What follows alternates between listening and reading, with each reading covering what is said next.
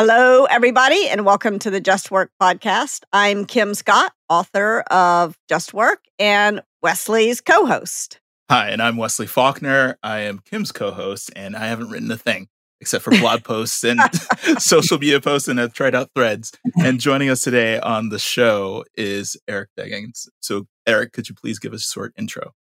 Sure. My name is Eric Deggans, and I'm TV critic for National Public Radio. I'm also media analyst at NPR. I'm also an adjunct professor at Duke University. I did write a book over my shoulder. It's called Race Baiter, about race in media.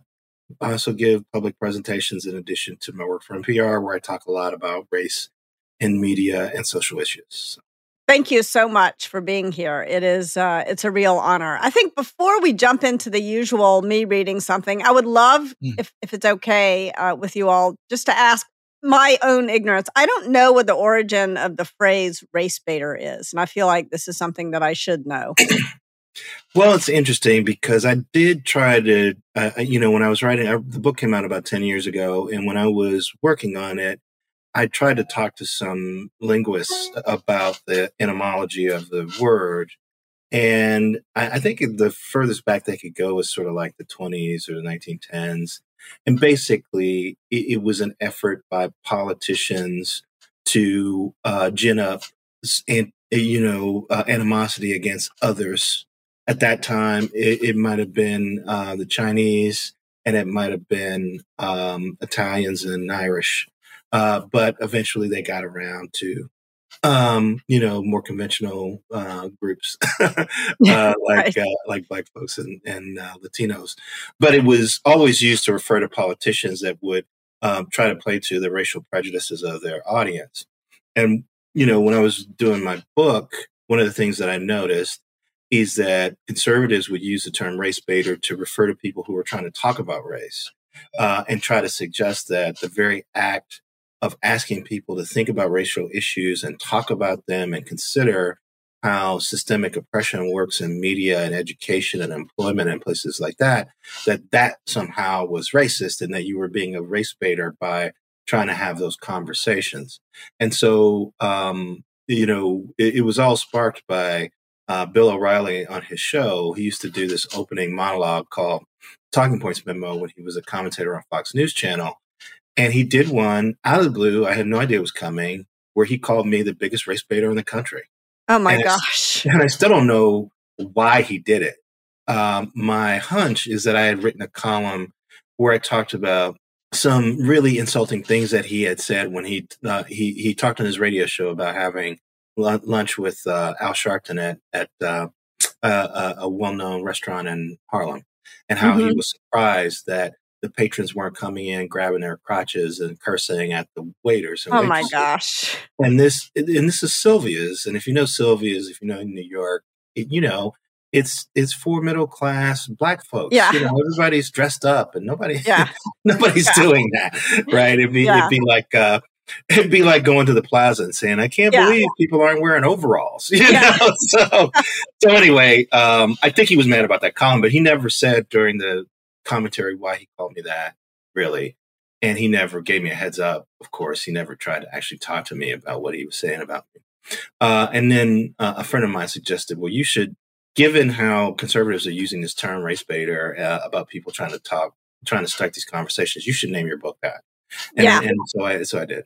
And so the upshot is I was never able to really find out the etymology of it, but I did notice how the usage of it was changing. And so I was trying to sort of reclaim the word a little bit by naming my book that. But I also think I kind of scared some white people out of reading my book, unfortunately, because, part of what I try to do is make these conversations easier on people, ironically. But the book title is very provocative, and I think it may have scared some people. Well, a good provocative book title is kind of what you have to do to sell a book, though. So I bet your publishers love the title. And I asked the question in part because when I hear the term race baiter, I think of the older definition. Like, this is a politician who's using race to divide people, in order to gain. And it's all, I think, certainly in the early history of this country, it was was very wealthy people who were trying to divide people who would ordinarily have been in solidarity with one another, using race. So that's kind of what springs to mind for me. But then I was like, Wesley and I were talking earlier, or does it mean now? Is it more the way that people are using terms like, identity politics? Yeah. Yeah. Well, that's the beauty of a phrase like that, is that it's really both. I chose that title because I was talking about what certain media outlets were doing. And in particular, the book came out 10 years ago. So I was talking about Fox News Channel when it was much more subtle about how it talked about race. Now the racism is easy to see. But back then they used to try and pretend to be a more conventional cable news channel. So you had to really watch closely to see the moments when the mask would slip and they would say something horrifically racist. Yes. So there's a whole chapter devoted to Fox News style fear mongering. So part of the title refers to that, but part of the title is also referring to so I'm using that old meaning to refer to what the media outlets are doing. And then I'm also sort of satirizing the attempt to silence people. And if you read the introductory chapter, like I explain all of this there.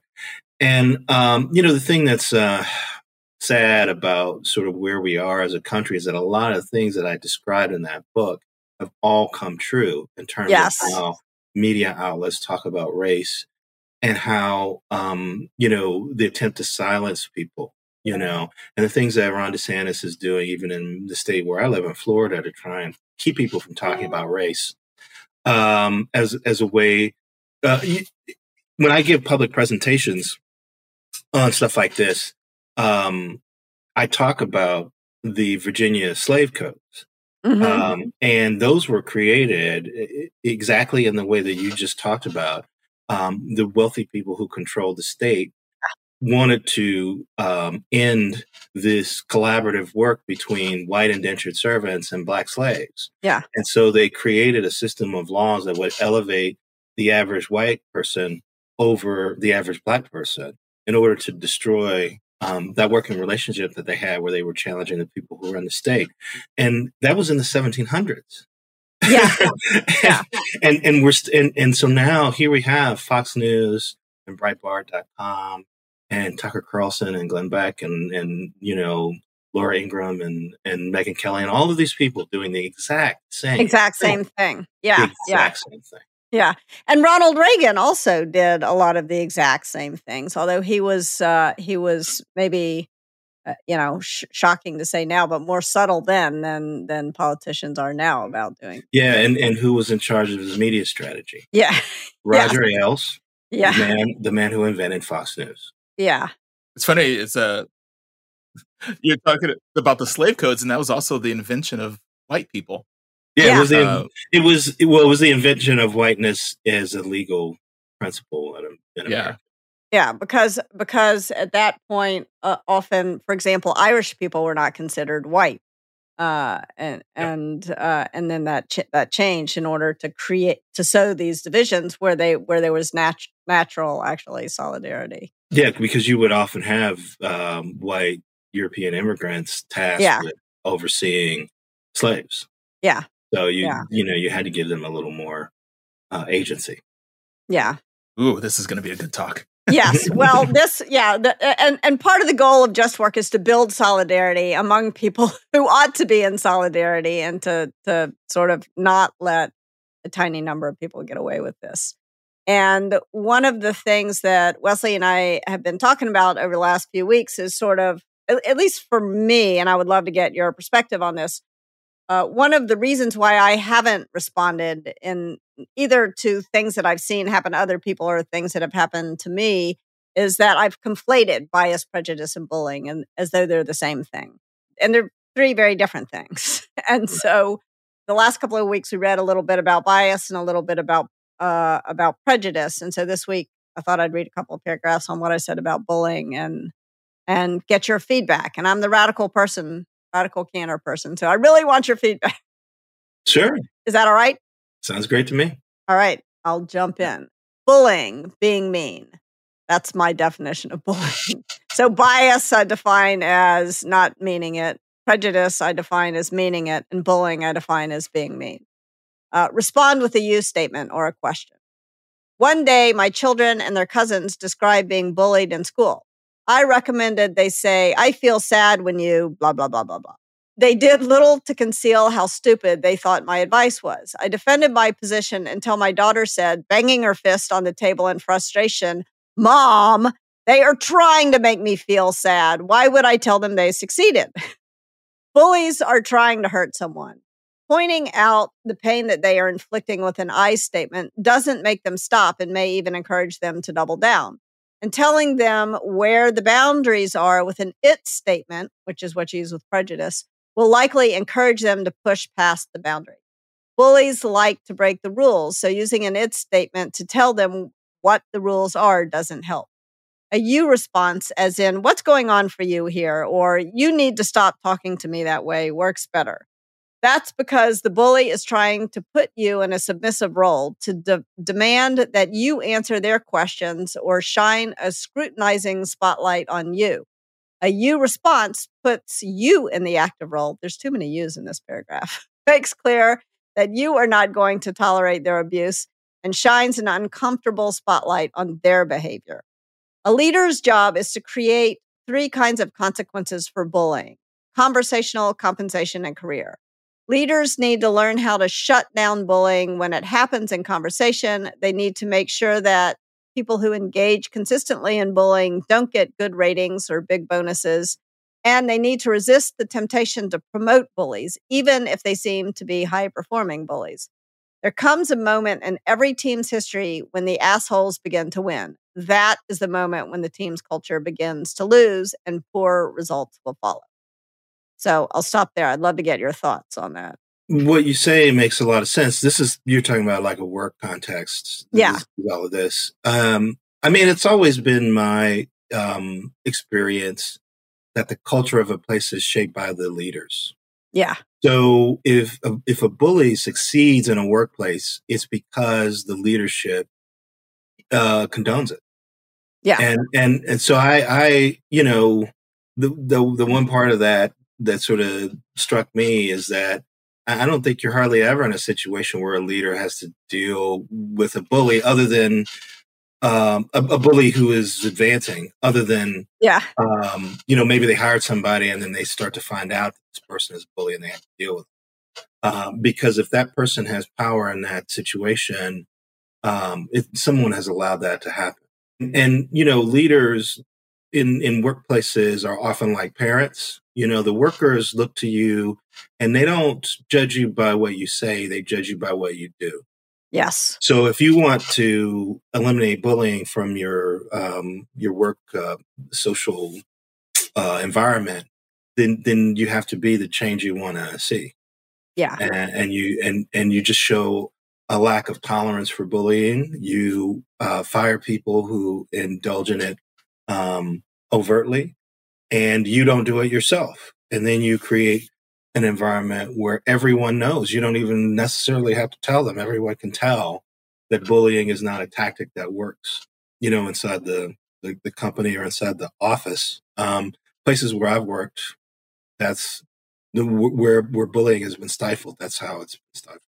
Yeah, I think you're exactly right, because if you allow someone to get away with bullying, then they're going to keep doing it, and it's going to get worse, and people will pretty soon follow that bully.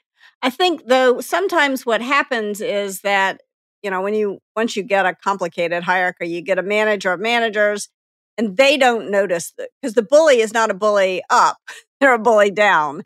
And there's kind of a sense of denial. I'm always super skeptical about that. I'm always super skeptical about that. And it's funny, I've had people who run businesses ask me to come talk to them about diversity issues. And I've always said to them, you know what your diversity issues are. You just have to have the strength to face them. Yeah. You know what they are. Yeah. And I feel like that way with bullies too at companies. You know who the bullies are. I mean, unless you're an incredibly out of touch manager or owner, You Yeah. know who the bullies are in your organization. The question is, do you have the will to deal with them? You know, Yes. and particularly if they're bullies because they kind of act like you. Yes. That is the real power corrupts, you know, and Yes. and often people who don't start out that way realize when they can get away with it, they allow Well, themselves. you know, the interesting things, like I cover entertainment, right? So I cover a lot of workplaces in show Yeah. business. Yeah. And, you know, there's a tremendous debate going on now about the notion that the TV and film business have internalized this idea that bullying and a corrosive workplace is necessary to do what they do. It is not. And but finding a way to confront those powerful bullies who have made, you know, working in entertainment so toxic for so many people is difficult. You know, for example, you know, I met Damon Lindelof, who is he was the showrunner for Watchmen, the HBO show, and he was the co-showrunner for Lost when that show was revolutionizing television. And, you know, when he did Watchmen, HBO's Watchmen, this was a show that recentered a superhero narrative on a Black family and was considered really groundbreaking. And I spent a lot of time talking to him about how he ran his writer's room and how they developed the story. And, you know, he seemed like somebody who was really sensitive and aware of these issues. And then I find out from a friend who wrote a book called Burn It Down that a Lost writer's room was toxic, and that they were openly racist and openly sexist, and Wow. and you know, Damon was running it, you know, and so you know, I think people get put in charge of things, and you know, running a TV show, for example, there's a tremendous amount of pressure, there's a tremendous amount of stuff you have to do, and you often don't get very much instruction on how to manage people. And you go from being a worker bee who's written a few episodes to being the person who came up with the show and now has to run an organization that employs 200 people, including, you know, famous actors who can be a handful. And, you know, back then they had to do 22 episodes of television a year for something like 6 or 7 years. So it's a lot of pressure, and you don't get a lot of training. And so in the light of day, you hear about some of the things they allowed, and then they try to explain how it happened, and you can't understand how it happened, but that's really what happened. You know, people got put in charge, and not given a lot of training on how they were supposed to run things. And if they had a bunch of toxic bosses before they came to power, then that's all they know how to do. And ultimately, all the network cares about is getting the episodes. So that's a conversation. In fact, you know, you should reach out to Maureen Ryan, who wrote the book, Burn It Down. I'm going to buy that. Yeah, sounds talk like to her, because she has been a very prominent voice in kickstarting this conversation about working conditions in Hollywood, and trying to rid Hollywood of this notion that a workplace has to be abusive in order to achieve greatness. I was just thinking about what you're talking about, leadership and how workplace toxicity. And I'm sorry, I'm trigger Godwin's law here, but the Milgram shock experiments in the 60s, where he was watching the Nuremberg war trials about how people could do these horrible, horrible things, and a lot of it is just following orders. And so the shock experiment was just seeing how far they could push people just to do ungodly, nasty things to other people because of the authority. And they were told that this is something they had to do. And so that sounds like what you're talking about is that kind of structure where the ends justify the means justify the ends, or I forget what the order, but the ends basically, well, part of it is that, but part of it is also that these people came up in a system. Many of these people came up in a system that was toxic and abusive. Yeah. So they feel, not only did they not know how to stop doing that, but they also feel like I had to go through that. Exactly. So why shouldn't these people have to go through that? Right. You know, if you ever talk to people who've had abusive childhoods or abusive backgrounds, you find there's a couple different ways to respond to it. You can become an abuser, or you can become someone who leans away from that as much as possible.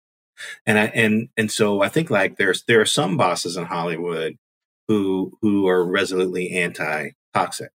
I think about somebody like Vince Gilligan, the guy who co-created he created Breaking Bad, co-created Better Call Saul, was the showrunner on those shows, and is by all accounts a really nice guy and collaborative and not about as non-toxic as a successful showrunner can be in the TV business. And so sometimes you get people who kind of lean away from it and learn from it. But, I think far more often you get people who are like, well, I went through that, so other people should go through it too. And it justifies what I'm doing because all these people that I respect did it that way. So if I do it that way, I'm just following in their footsteps. So it's not even so much that you're following orders. It's more like you're following a tradition that is perceived to have gotten results. It's so interesting what you're saying about bullying in entertainment, because I've done in the other part of my life, I do these radical candor talks at businesses. And the idea of radical candor is you care and you challenge. It's a really compassionate candor. But what often happens is what I call obnoxious aggression or it's some form of bullying. And then when you care but you don't challenge, it's ruinous empathy. And when you neither care nor challenge, it's manipulative insincerity. And I've gone all over all different kinds of companies, and almost every company says, oh, our problem is ruinous empathy. Like even on Wall Street, which does not have a reputation. I expected them to self-identify as obnoxious aggression, but no, they thought they were ruinously empathetic too. Of course. And the only place I've ever been on the planet that said, oh yeah, our problem is that we're assholes is Hollywood. There you go. Yeah. There you go. So, I mean, it's a dream factory, so it's good at sort of disguising what it does, and hiding from, one of the big, I think, revelations that has come out of the actor strike and the Writers Guild strikes is that people are now talking without abandon. They're finally talking openly about what they have endured as working class people trying to make TV and film in Hollywood. And so now you look on social media and you're seeing an actress that that you've seen in a ton of roles talking about, how she had to have a second job when she was starring on a hit show. You hear actors from Orange is the New Black saying that as the show was winning Emmy Awards, the cast couldn't afford to take cabs to the production to go to work. One of the things that I realized just in my years of covering Hollywood, when you do TV dramas, they take a long time to film.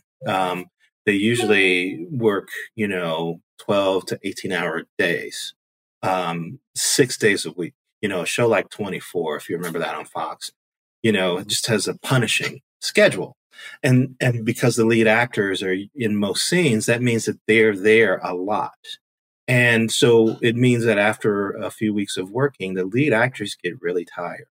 And if they're in a situation where they can't take mass transit, if they're working in Vancouver, Canada, if they're working in Albuquerque, New Mexico, if they're in Chicago, it's a real issue. And I found out just from watching podcasts that the cast of Smallville had to almost revolt against the production to get Tom Welling, the star, to get this show to pay for a driver to take him to work, because falling asleep while you're driving home from production is a real danger. And some people have died because of that. And to think that, a cast would have to do something that extreme to push a TV network and to cough up a few bucks so there's a driver waiting to take, the star and maybe the people who are in most scenes in an episode to take them to and from their home. That's the kind of thing you're dealing with in Hollywood, amounts that really wouldn't amount to much, but they're resisting paying even that. Royalty checks are like under $5 for royalty checks that are 23 cents, that are 2 cents. That's a result of streaming more than anything. But we're talking about things that are the result of choices. So that's something that Moraine also talks a lot about, is that people in these executives in Hollywood act as if they don't have a choice when they do. Somebody decided to take a hard line stance on getting a car and a driver for Tom Welling on Smallville, probably because they didn't want to set a precedent. Because eventually, the stars of every CW show, if they found out he had a car and a driver, they would ask for it too. But the point is, it's a safety thing. Don't you want your leading man to arrive to work safely every day and get home safely every day? Either cut the amount of hours that he's working, or give him a car and driver. Yeah. So it's those kind of things where people act like they don't have a choice, but they really do, if they would just follow the values that they say they stand for. And I'm sure that's something that you get to when you try to have this radically candid conversation in businesses.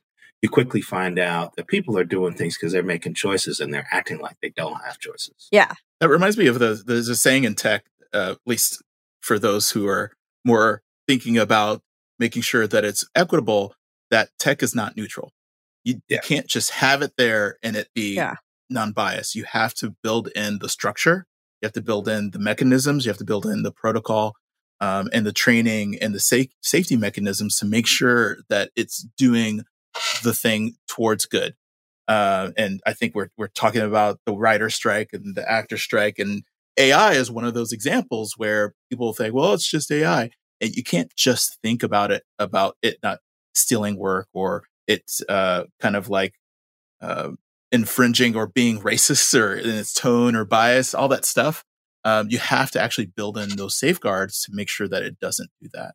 And when we're talking about the work environment and bullying, those structures, you can't just say, well, I just run a company. Everyone left to their own devices is going to do the right thing. And you have to build these structures in order to have this framework and these guardrails to prevent the bad stuff from happening. Well, and it goes beyond that, as you guys well know. You can't even just have policies that tell people not to bully.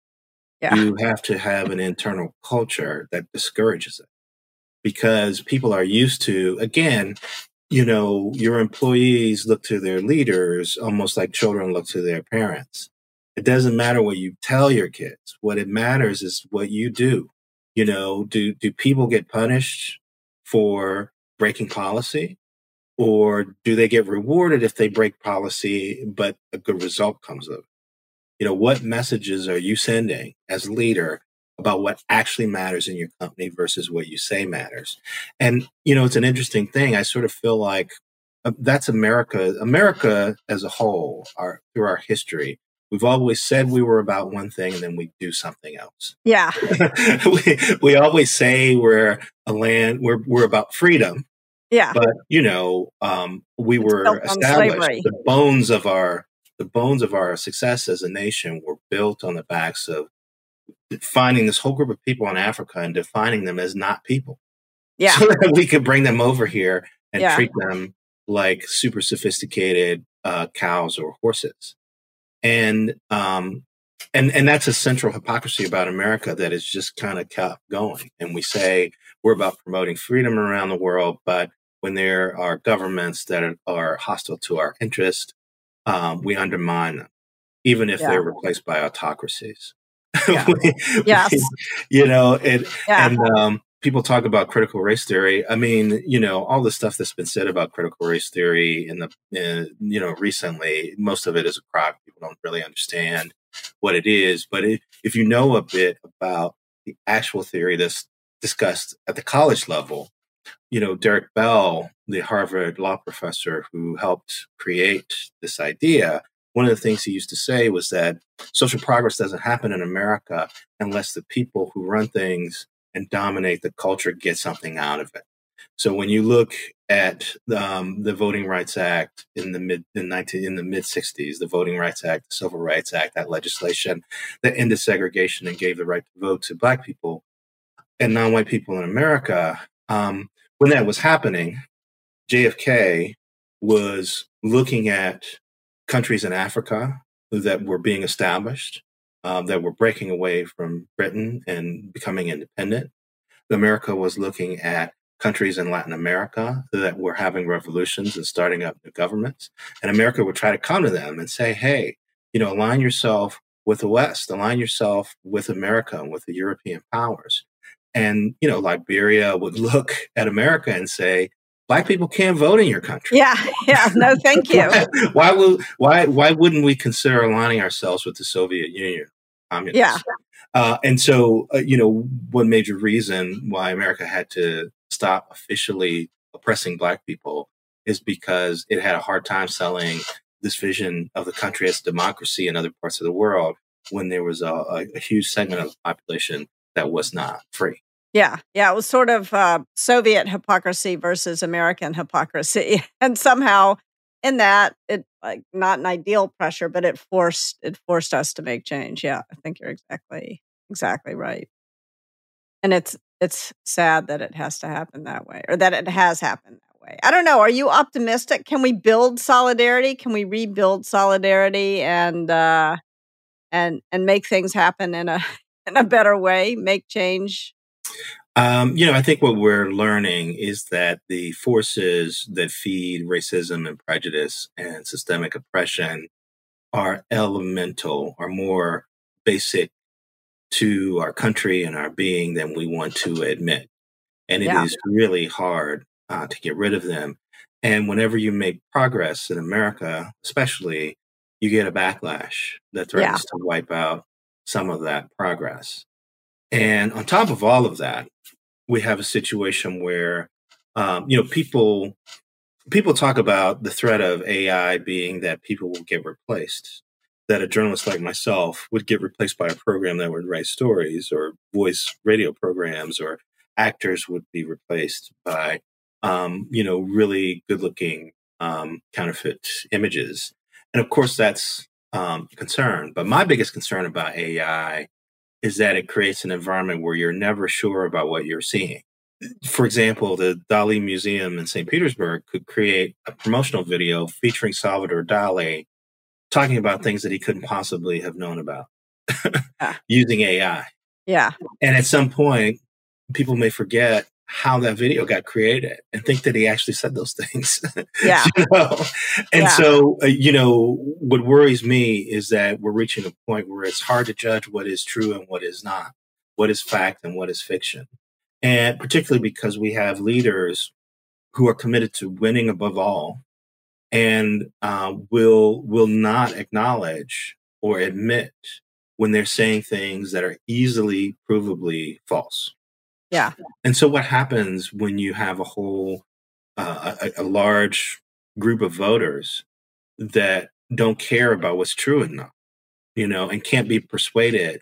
I mean, the great strength that reporters once had is that we would go investigate a situation.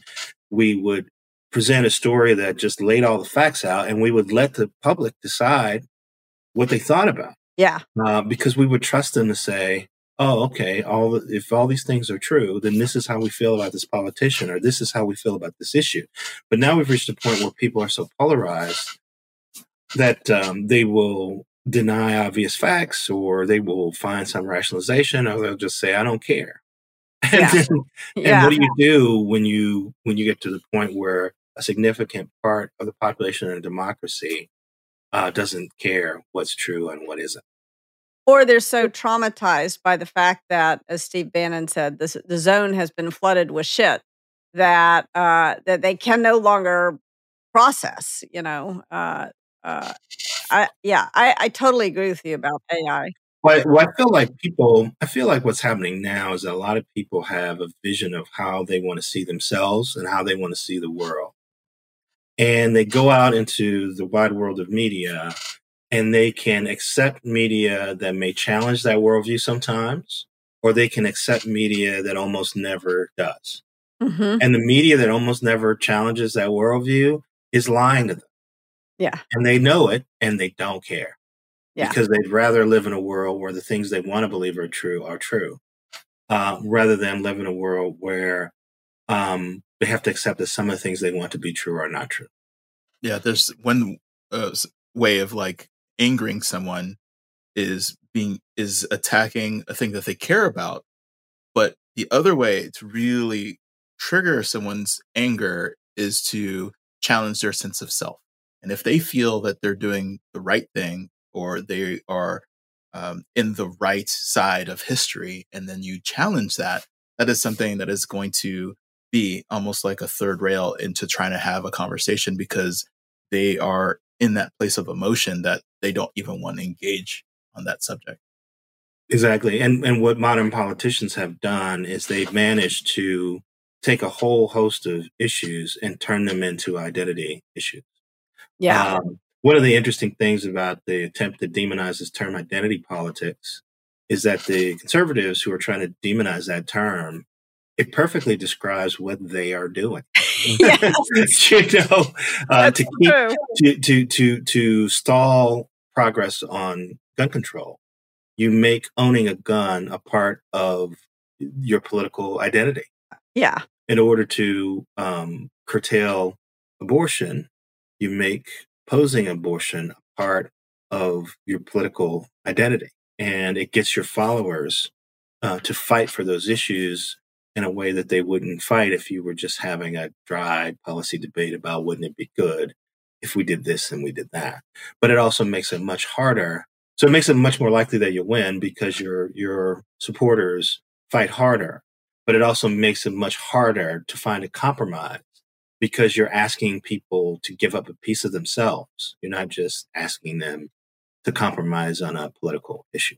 Yeah, I think that is so well said. And so in some ways, identity politics, that phrase, it has followed some of the same pathway that the phrase race baiting has followed. It's a dangerous term because it gets used and then flipped on its head and used in a totally different way. Yeah, well, one of the things you do when you're in a rhetorical fight, especially, is you accuse your opponent of doing the things you are doing. Yeah. And so, race baiter, identity politics, tokenism, all of these things are phrases that have been used and tried to be demonized because that's what they're doing, and they're trying to Yeah. they're trying to cloud the issue by accusing their opponents of doing it. And then the other thing you want to do is you want to take whatever is your opponent's advantage and you want to turn it into a disadvantage, which Yes. is also the reason why they're trying to demonize words like woke, which Yeah. originally, was a really short, sharp way of articulating the opposition to systemic oppression. Yeah. And now, it's been used as a rallying cry and a slur, and feminism before that. Yes. I got to say that this has been a really great conversation, and it's a shame that we're limited by time here.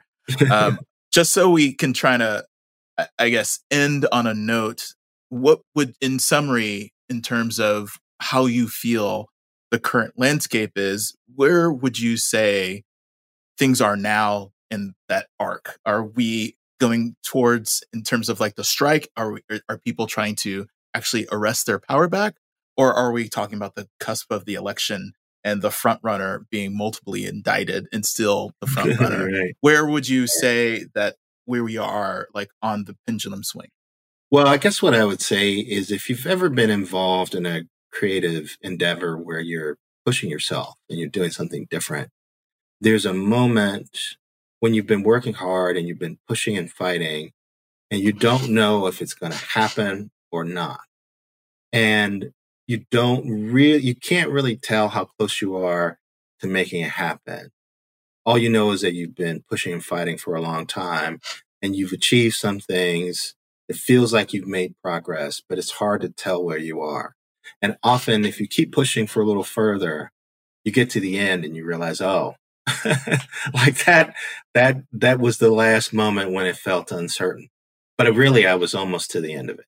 And so I admit that this is a hope, not something that I could say, I really believe this is happening. This is what I hope is happening. What I hope is that we're kind of at a point where we're really pushing back against some of these things. And it's possible that this might be sort of the last push that we need to sort of get to another level. If we can get to the point where people who deny facts definitively lose another election and are pushed out of power, even convicted of crimes and have to serve jail time, then we've reached a point where at least some of this misinformation and disinformation will be discouraged because it won't have resulted in what people wanted. Yeah, it won't have worked. It won't have worked ultimately. You know, I mean, we've had several years where it's kind of not been working, but somehow it's like a zombie. It keeps rising. Yeah. You know, I remember in early 2020, I was speaking at the University of Pennsylvania, actually, and afterwards, I was having dinner with some students and a friend of mine who taught there. Barb Zellizer brought me out there, and we were talking about the coming election. And I said, you know, the only way I see Trump losing is if something happens that's so terrible that people die. And I hadn't even really heard about COVID at all. Wow. I didn't know much about it. But I just said, you know, like something, because what happens is in a typical political environment, that misinformation and disinformation has a powerful effect, particularly among conservatives. And it takes reality sort of punching through that to turn people's heads. And for George W. Bush, it was the economy going off a cliff. Yeah. And for Trump, it was COVID. Yeah. Where reality just came out of nowhere and sort of exposed that the emperor had no clothes, right? So, but the unfortunate result of that is that the misinformation and disinformation kind of gathers and comes back and stronger in different ways. So now, you know, you're trying to make the case that misinformation and disinformation is not the way to run a political campaign or to run a government. And, you know, some people are going to have to lose an election to make that point again, I think. Yeah. And that's kind of where we are. And I also kind of feel that way about, you know, a lot of this is a de facto and hidden conflict over systemic oppression and whether or not it's something that actually holds people back. You know, do we have issues in policing and employment and housing and education that still require some kind of correction to create a level playing field for people from oppressed groups and people who've been from historically advantaged groups? And that's the fight that we still keep having in a lot of different ways about a lot of different subjects. And I feel like we're at that point too, where it just sort of feels like we can't tell if we're at the end of that fight yet, or if we're about to go to a new level of that fight. But we have to keep fighting and pushing, and then hopefully the clouds will part, and we'll see that we've made some progress. Well, and I think words matter and stories matter. And so thank you for the work you're doing, because I think that's a big part of what's going to help restore the next election to some semblance of sanity, is continuing to tell real stories and to choose your words carefully. So thank you. That's my hope, is that we could just get back to talking about facts. Yes. Things that actually have happened. That would be great.